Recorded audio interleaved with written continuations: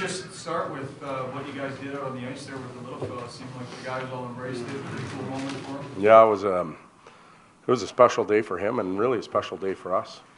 Cohen is a young fellow that had his wish or dream come true today to become an Oiler for a day, and you know, he epitomizes really what a perfect Oiler is. So we were happy to sign him to a contract. He's tough, he's got courage, he's resilient, he inspires others, and I think he had that effect on our group today. We had a pretty upbeat practice after a loss, and I would say he played a big part in it.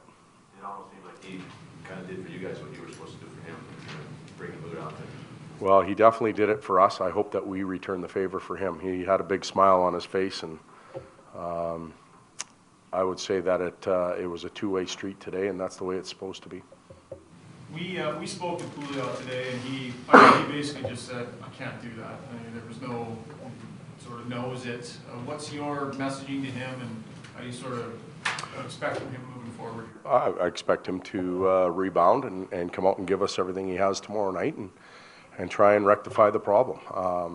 And Benny's an intense player. He's really important to our hockey club, and you know, one, we can't have him in the penalty box because he's effective on the ice, and two, he knows and he's got to get over it. But it's a fresh start for me and for him, and he'll get an opportunity to play again and be a real good, effective player for us. And our team will be better for it, and he'll be better for last night too, because of it.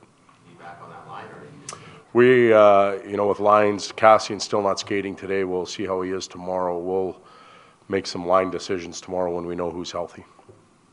Is it, I don't know, more decisions to make, but even the possibility of Matt Hendricks being on that line, is that just a compliment to him because he's giving you everything he's got whenever he can? Yeah, you know, it was a little reward from today. Some of those grinders don't often get to go up there and play with, you know, with that type of skilled centerman and winger. So it was a good day for him. But like I said, I wouldn't read too much into the lines today. We didn't do, well, we hardly did anything line rush today. A lot of it was situational play where it was more about D-men and forwards interacting and stuff like that, not a lot of line stuff.